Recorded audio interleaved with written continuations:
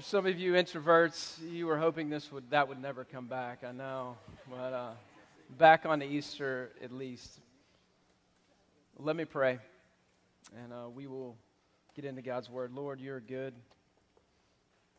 The truth that Jesus is alive.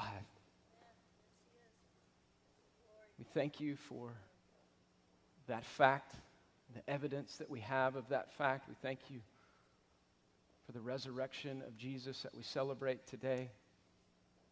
And we thank you that in the end, not only is Jesus raised and we can press into that truth through the power of your Spirit today, but one day you will also come back in glory. One day we will be with you in paradise where there will be no more sin and no more suffering. But until that day, we live as believers in Jesus, as people who live in the power of the resurrection.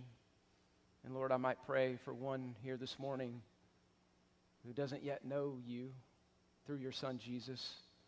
I pray that you would do your work in their hearts this morning, that they might see Jesus for who he really is and see their need of him before you. Lord, we thank you for time. We pray for time in your word. We pray that it would be clear. We pray that the gospel would resound this morning in our hearts, and we would look and be convicted of areas in which we need to learn and grow. But we thank you for a morning where we can freely gather to open your word and learn from you.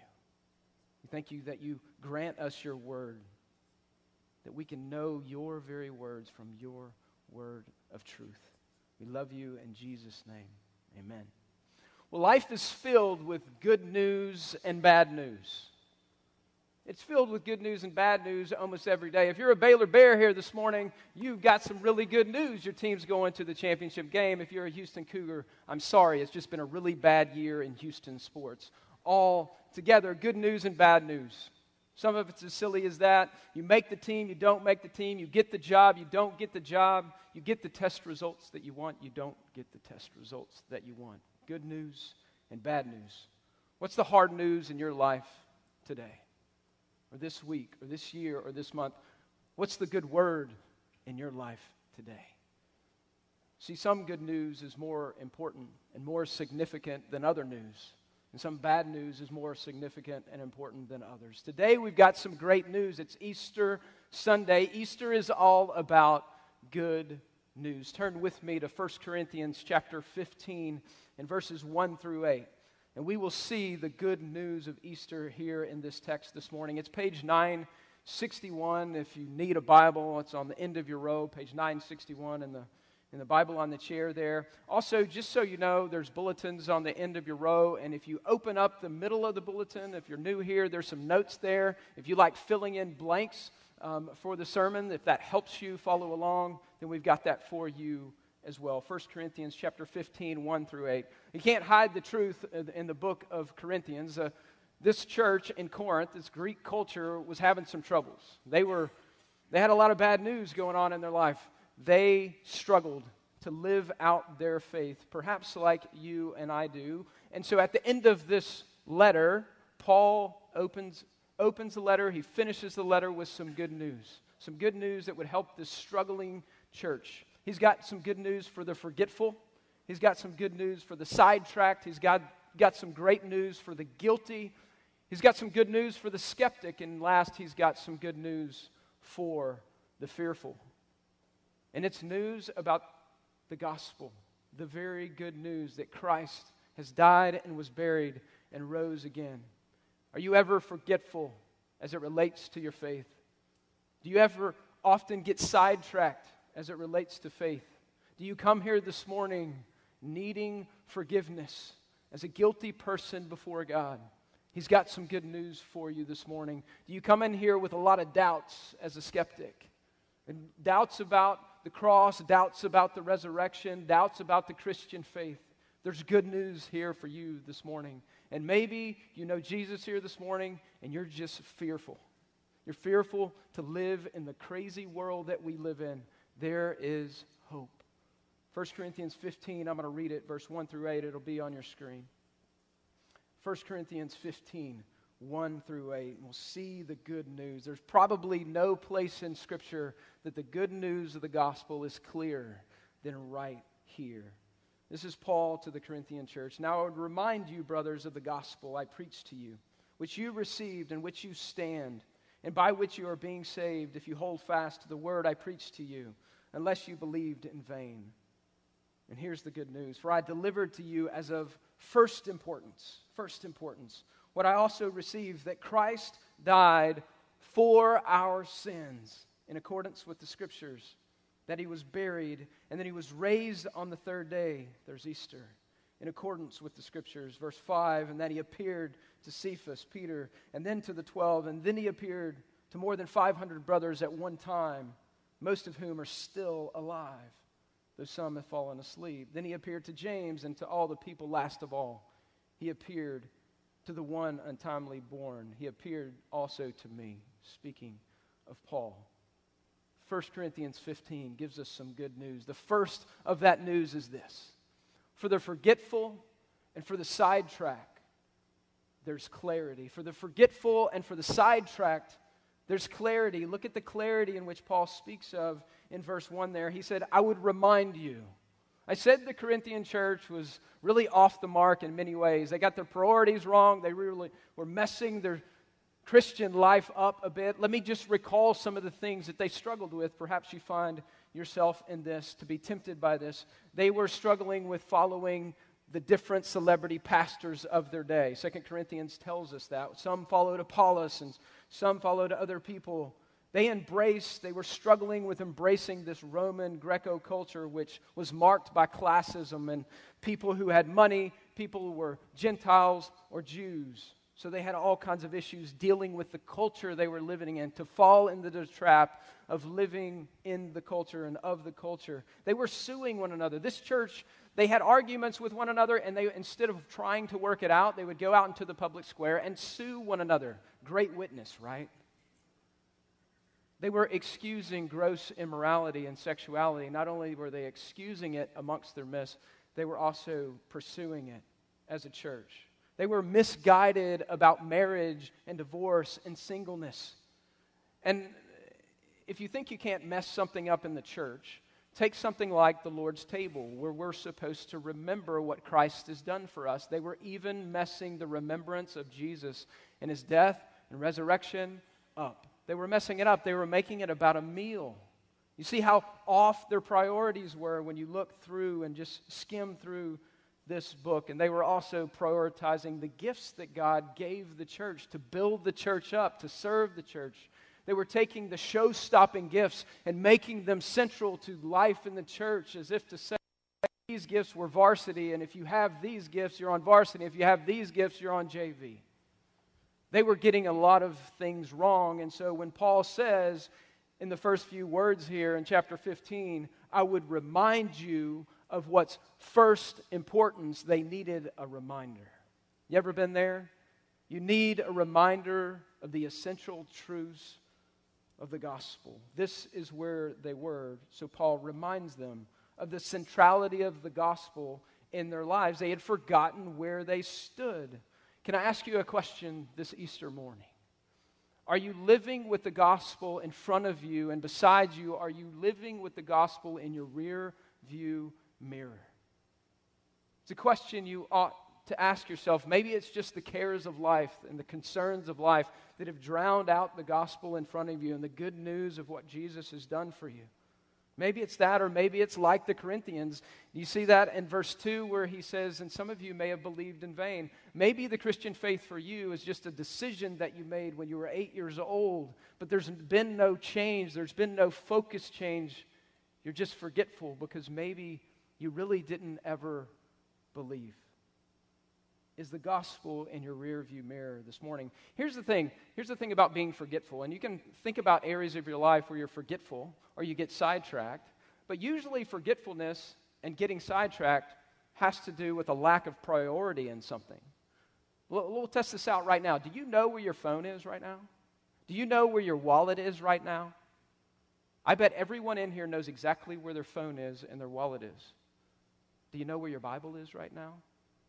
I know.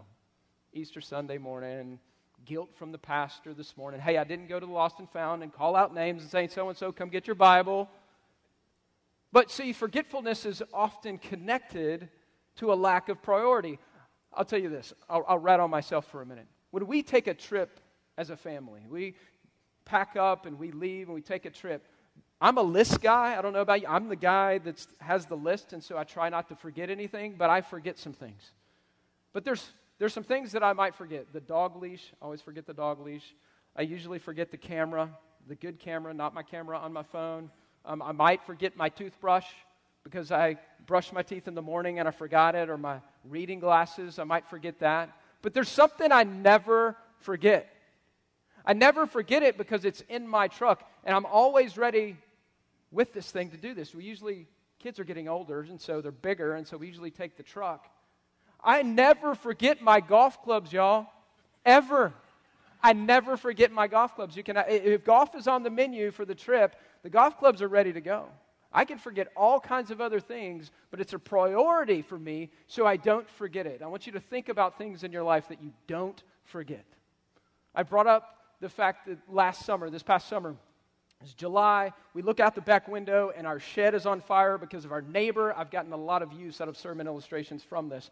The neighbor burned some things in the backyard and under some pine trees and some kindling, some pine needles, when the wind was blowing 20 miles an hour toward my house. And we look out and the trees in his backyard are engulfed, and our little shed in the backyard is like 4 foot off the fence. And his whole backyard's going up in flames, and the wind's blowing on ours, our shed's on fire. Listen, I'm going to tell you what I didn't do in that moment. Let me tell you what I did do in that moment. I told my kids, go to the neighbor's house, go to Miss Cindy's house. And my wife was already fighting the fire. And I said, go over here. I'll try to take care of this with my little pea shooter thing. The fire is massive. You know what I didn't do in that moment? Go with me. You know what I wasn't doing when hundreds of neighbors were coming around? I wasn't working on my short game with my golf clubs. I wasn't doing that because this was most important in that moment. And I think what's happening here with Paul, as he's dealt with all these little issues in the Corinthian church, and he's taken each one and he's talked about it, he finally comes to the place where he says, look, it's like you're doing that in your backyard when life is going nuts, when there's a fire in your life, and what you need to put that fire out is the gospel, the truth of the gospel in your life. And all these little things would change.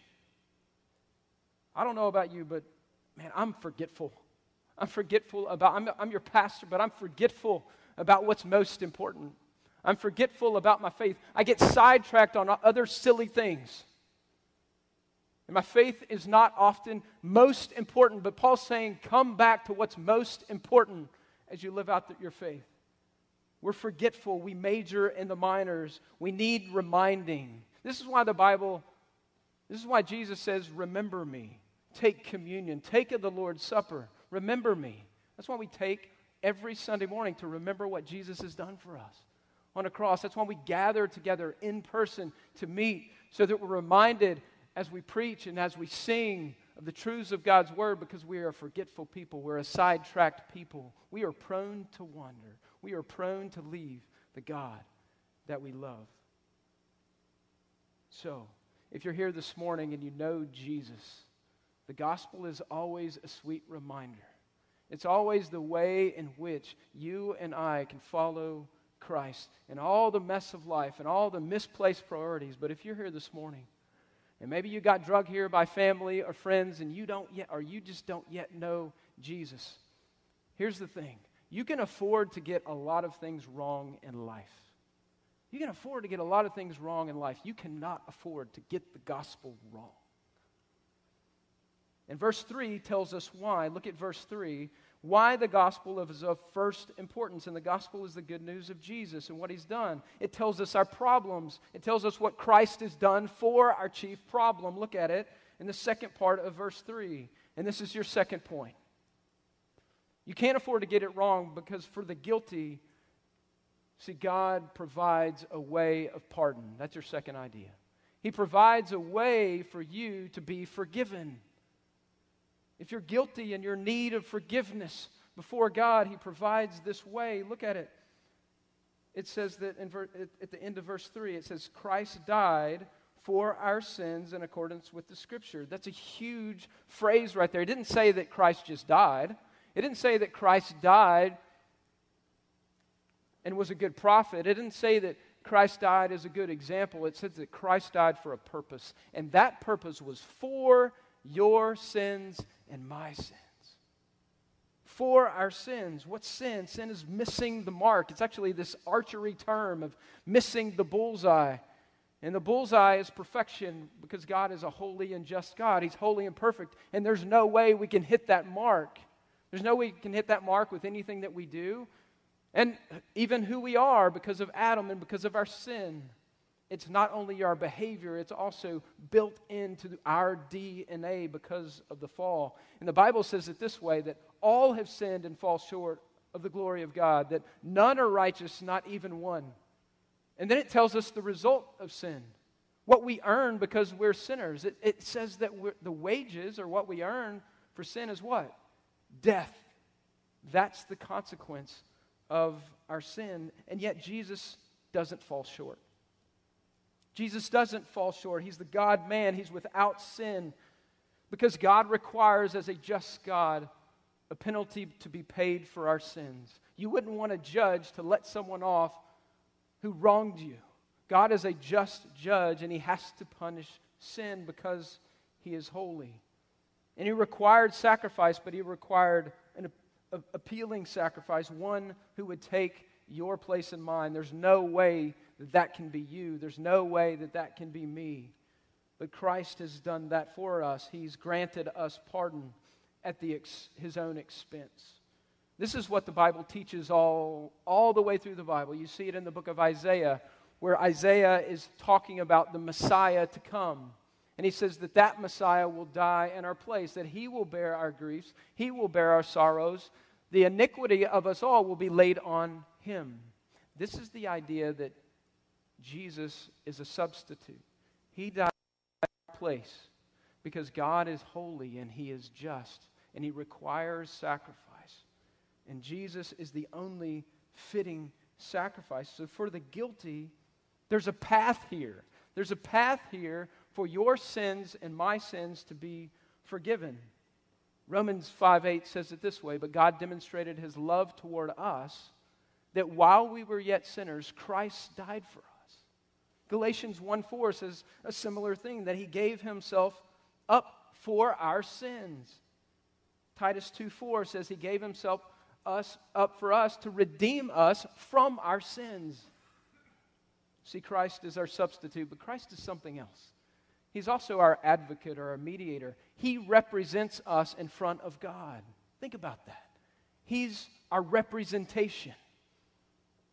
Whenever you get in trouble, you get a lawyer, and they're your representation. Christ is your representative before a holy God. But last, and this is beautiful, He is the Savior.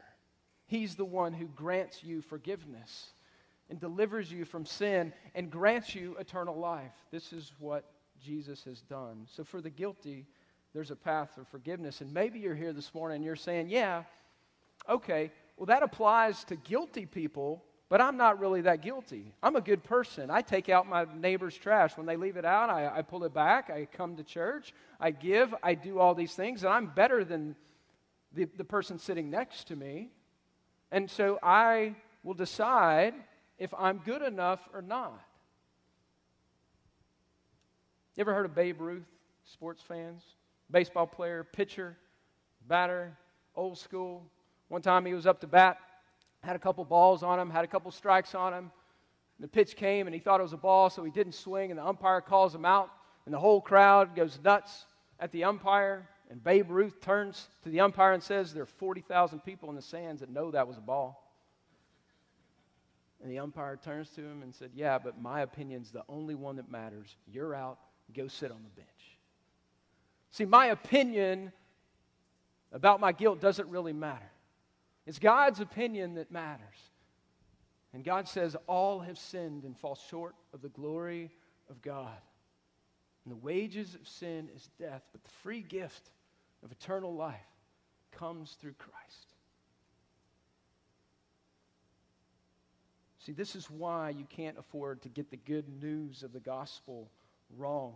See, the good news is so good because the bad news is so bad. See, none of us are as bad as we could be. I'm not as bad as I could be. You're not as bad as you could be. But we're all as bad off as we could ever be without Christ. See, there's no greater question you have to answer in this life than that which has eternal significance. So I would ask you this morning, have you believed that the Savior Jesus takes your guilt and your sin upon himself that you might be forgiven? Have you believed in that truth this morning, this Easter morning? It changes everything.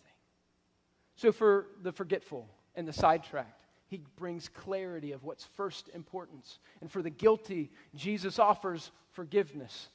But what about the doubting? What about the skeptic? What about the person who looks at the cross and looks at the resurrection and go, I don't know if I buy it? Look at what he says here in verses 4 through 8. See, for the skeptic, what the Bible says is there's some evidence. For the skeptic, that's your third idea. For the skeptic, there's some evidence. There's some evidence here in this text. I want you to look at verses 4 through 8. A little background before we look. Verses 4 through 8. Corinth is in a Greek place. You know what the Greeks thought about life and death? Once you died, you died. That was it. And they would laugh at people who would talk about a future and a resurrection. There was nothing past the grave. And so Paul's writing to the Corinthians who have that background, who don't believe that there's anything after the grave. And so some of them were likely struggling with the idea of a resurrection at all. And so here we are, and he gives some evidence. Look at the evidence that he gives. He was buried. You see this, it seems like an obvious point, right? An obvious point that if he died, he was going to be buried and go to the grave. But Paul makes the point that he was buried. Why does it matter that he says he was buried? Because he's writing to eyewitnesses who would have seen it, who could verify it. And they're just trying to point out two things, really. That Jesus really died. That he really died, because that's one of the things that people will say, well, he really didn't die, he just got off. He really died to emphasize something else. He really did raise. And there's something else in the day, especially Jewish law. It took 2 or 3 witnesses to verify, eyewitnesses, to verify something as fact.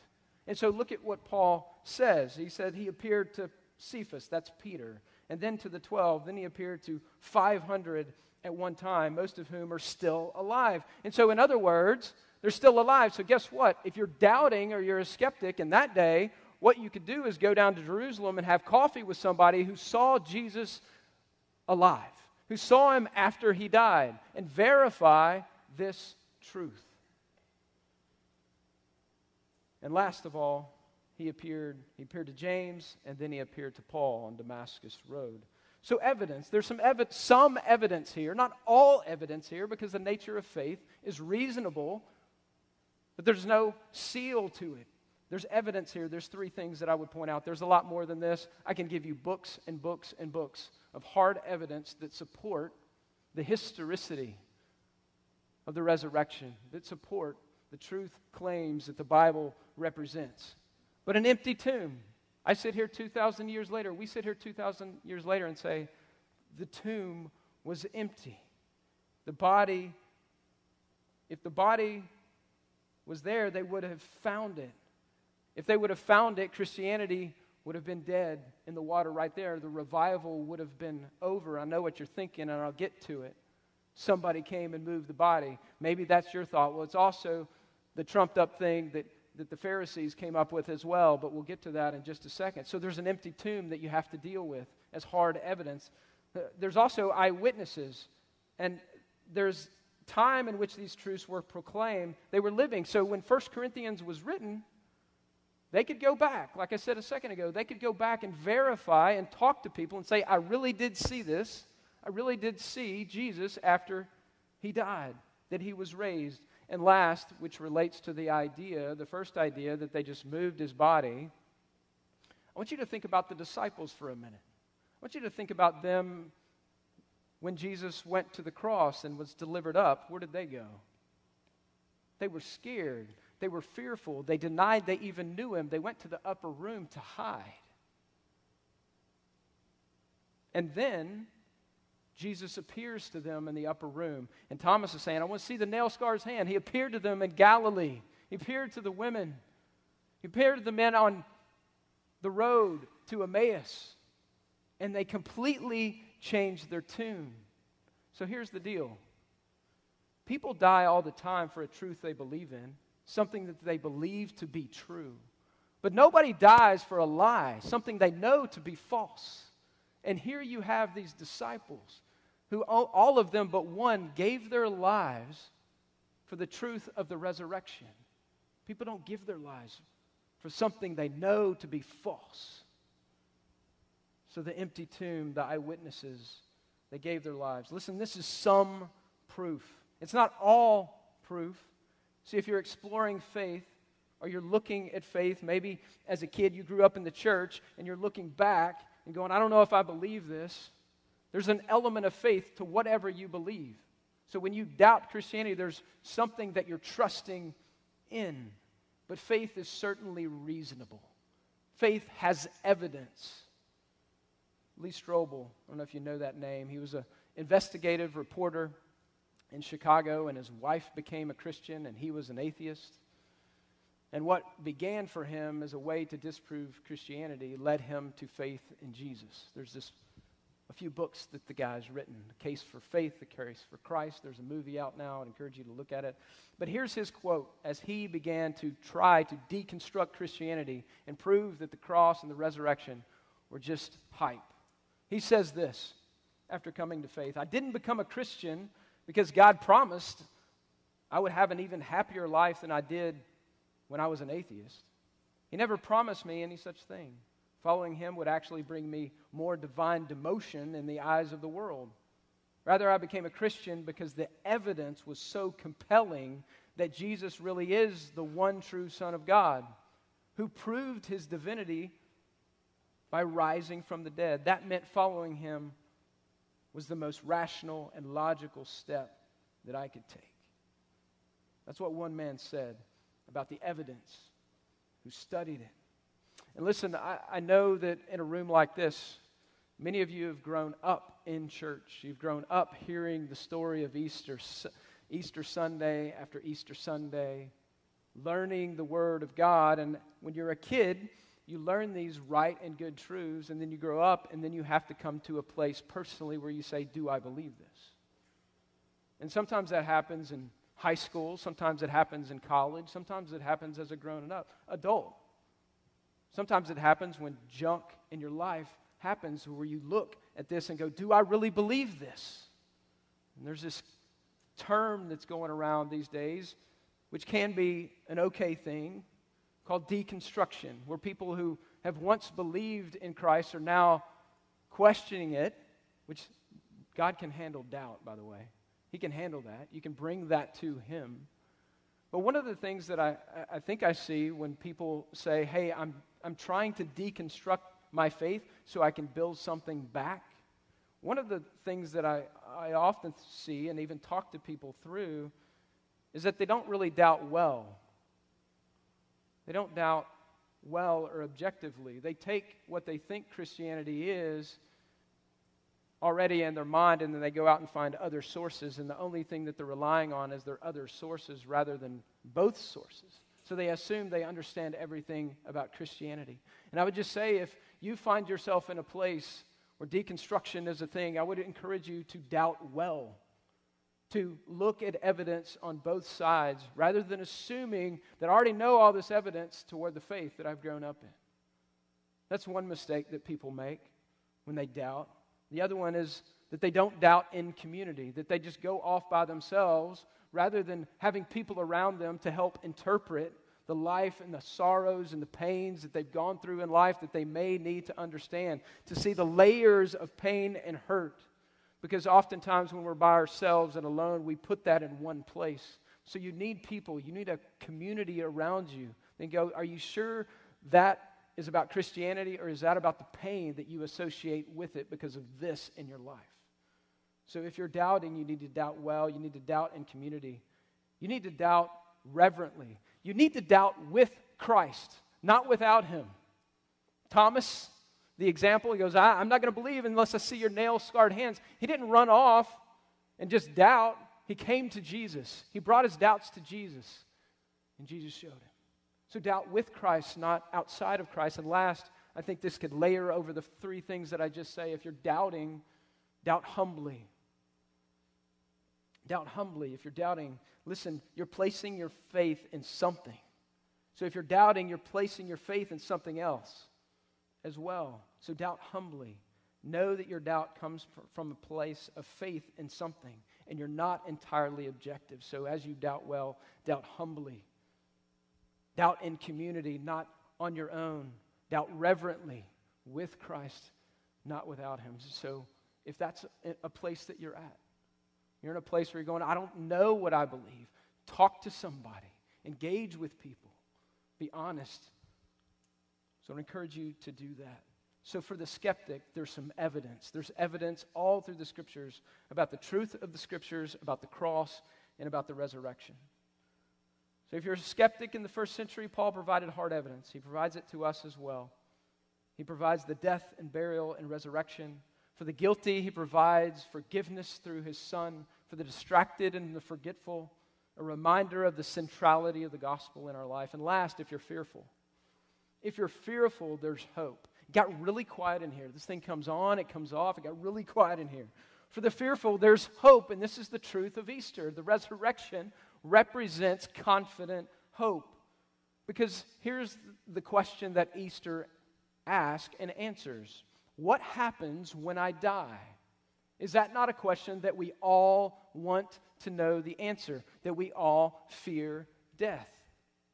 But look at the text. Look here at the text. It says in the middle of verse 4 that he was buried, and here it is, that he was raised on the third day according to the Scripture. So for the fearful, there's the hope. If you keep scrolling just a little bit in 1 Corinthians, here's what you find. 1 Corinthians 15:22 says, in Adam will all die, in Christ you shall be made what? You're made alive.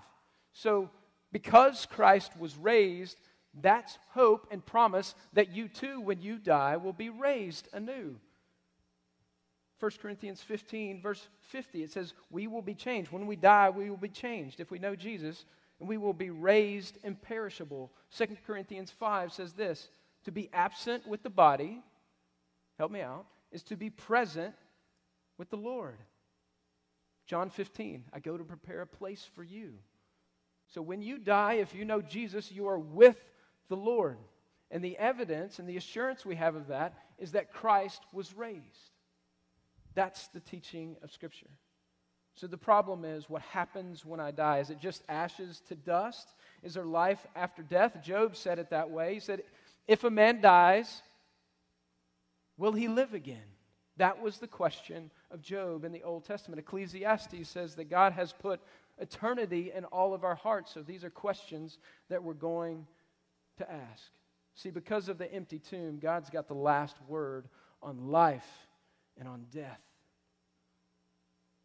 So, if you think about it this way, if the thing that you and I will fear most, that man will fear most, see also the last year in a pandemic, in a scenario where we don't know if this thing is going to kill people or if they're going to live, think about the fear that has happened in your own heart or around you because the possibility of death. Think about that fear. I can't think of a bigger fear in life than death. And so if that fear is taken away because of Christ and His resurrection, guess what? All the other fears that you have in life pale in comparison to that one. The fears for a nation, those are real. Fears in your community and what life is going to be like. Job, you name it. The fears that you have about life and death, the fears that you have, and whatever they are, God can handle those fears. God can take those fears for you. See, the resurrection gives us a confident hope that He has a purpose behind what He's doing here. It gives us hope that when we die, that we will be with Him in heaven. As I close here, there's a story of two boys. Story of two boys that grew up in a Muslim home. They grew up in a Muslim home and learned about Muhammad, the Prophet Muhammad, even visited their grave, the Prophet's grave. And they believed in this. And then one day a Christian missionary came and shared the gospel with them and spent a lot of time in their community. And one day the two boys were talking about this. And one of the boys turned to the other and said, "So what do you think? Are you going to believe in Muhammad? Or are you going to believe in Jesus?" And the other boy thought about it for a minute. And he says, "You know what? I think I shall believe in the living one. I think I shall believe in the living one." See, the best news that you could know this morning or every day starts in a bloody cross, but ends with an empty tomb. Your takeaway today is there is good news. Christ is risen. He is risen indeed. He's risen indeed. And here's the thing, it changes everything. It changes the verdict on your life that's on top of you without Jesus, from guilty to forgiven and pardoned.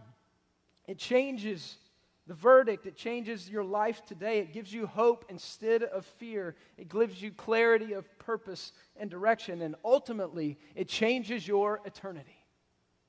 It changes your eternity. And so I would ask you this morning, if you're here and you don't yet know Jesus, I would ask you the question that Jesus asked the people that were following him. Who do you say that I am? It's the most important question. It's of first importance. It's the most important question that you could ever ask or answer. You can get a lot of things wrong in life. You can't get the gospel wrong. So I invite you to consider Christ this morning. I invite you to consider that he has died on a cross for your sins. That there's no way that you can take your sins upon yourself and be right with a holy God, but he is your substitute. He is your representative before God, and he is your Savior. Would you consider that this morning? Christ is risen. He is risen indeed. Let me pray. Father, we're grateful. Grateful for the work that you've accomplished and the power in which you've raised your Son from the dead, that we could live in resurrection hope, that we don't have to fear death. We don't have to fear the things of life. We have a confident hope in this life and in the next. And I pray for maybe one who's doubting here this morning. I pray that you would convince them through the evidence that you provide that Christ really is who he says he is, and he really did what the scriptures say he did. Lord, I pray also for the folks here that need Jesus. Lord, I pray that they would see that forgiveness is freely offered to them and what Christ has done for them. And Lord, I pray for the one maybe here this morning, a Christian that is distracted, Christian that is forgetful. Pray that they would re-center and recalibrate their lives to the gospel and see how it changes and clarifies the ups and downs, the good news and bad news of life.